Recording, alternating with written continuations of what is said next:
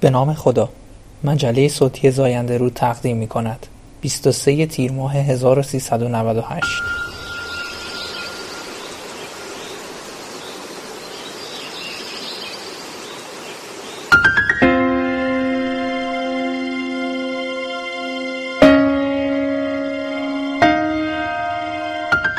مقاله با عنوان راهنمای جامع خرید لپتاپ و معرفی مناسب ترینهای سال 1398.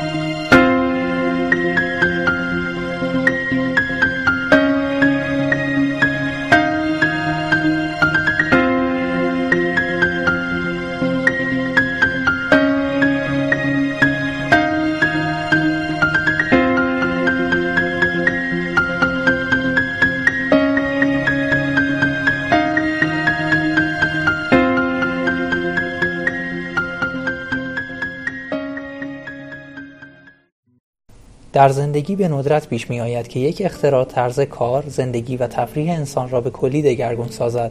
امروزه این وسیله در همه مراکز اداری و اغلب منازل یافت می شود. بله، این اختراع شگفت‌انگیز کامپیوتر است. تاریخچه کامپیوتر به بیش از 50 سال گذشته باز می گردد، اما تاریخچه اجداد آن به حدود 2000 سال قبل باز می گردد. از چرتکه گرفته تا جدیدترین پردازشگرهای پرسرعت امروزی، کامپیوترها ذره ذره زندگی انسان را متحول کردند و در تسهیل و تسریع کارها به ما یاری می رسانند. کامپیوترهای کمیاب و لوکس 10 سال قبل امروزه به وسیله جدایی ناپذیر از فعالیت‌های ما تبدیل گشتند و هر کجا را که می‌نگریم کاربرد نوعی از کامپیوترها را در خدمت رسانی و سرعت بخشی فرآیندهای انسانی درگیر در آن مشاهده می‌کنیم. کامپیوترهای نوتبوک یا لپتاپ دستگاه‌های کوچک، سبک و قابل حمل هستند که مشخصه بارز آنها کار با باتری و قابل حمل بودن و استفاده در هر مکانی است که همین یکی از برتری‌های این وسیله نسبت به کامپیوترهای رومیزی یا PC به حساب می‌آید. امیدواریم این مقاله کاربردی تحلیلی راهنمای جامع و کاملی برای آشنایی شما مخاطبان عزیز با این ابزارهای پرطرفدار و خرید آنها واقع شود. نگاهی اجمالی به تاریخچه کامپیوترهای قابل حمل یا لپتاپ.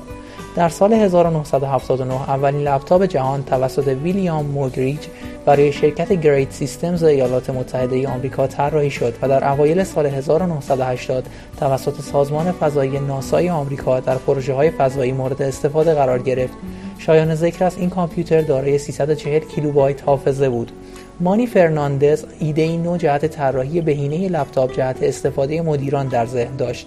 وی که طراحی کامپیوتر خود را تحت عنوان گاویلان در سال 1983 آغاز کرده بود، آن را تحت نام لپتاپ به بازار عرضه نمود.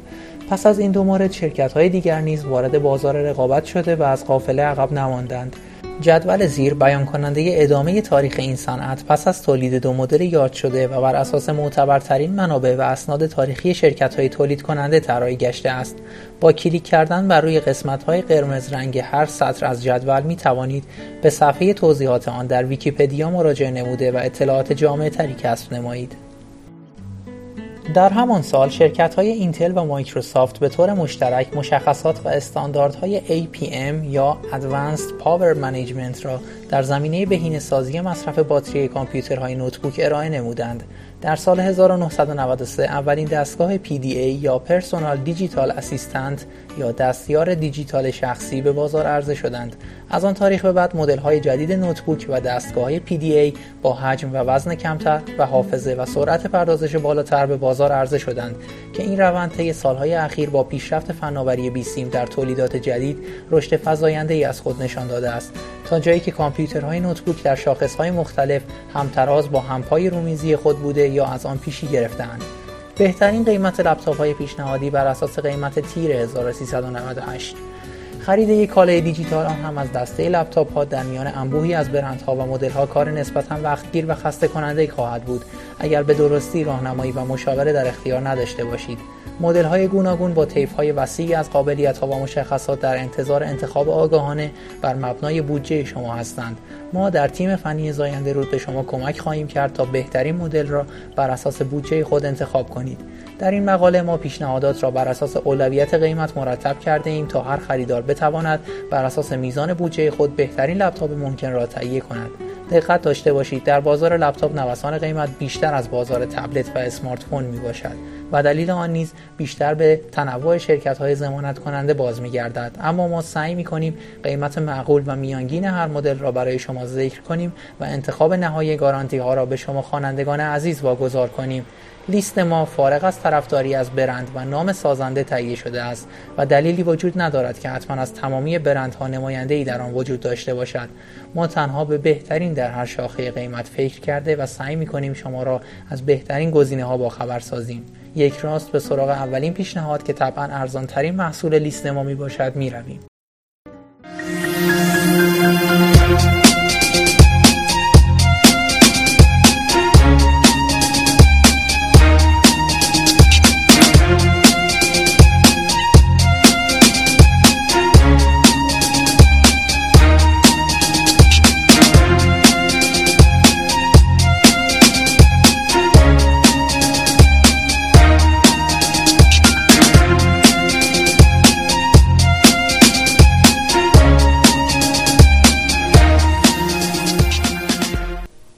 خب همراهان عزیز به انتهای پادکست صوتی زاینده‌رود رسیدیم. امیدواریم که از مطالب بیان شده نهایت استفاده رو ببرید و تا اینجا از شنیدنشون لذت برده باشید. قطعاً هیچ کاری بدون عیب و نقص نیست و ما هم در تیم فنی زاینده‌رود همواره پذیرای انتقادات سازنده شما شنوندگان محترم هستیم.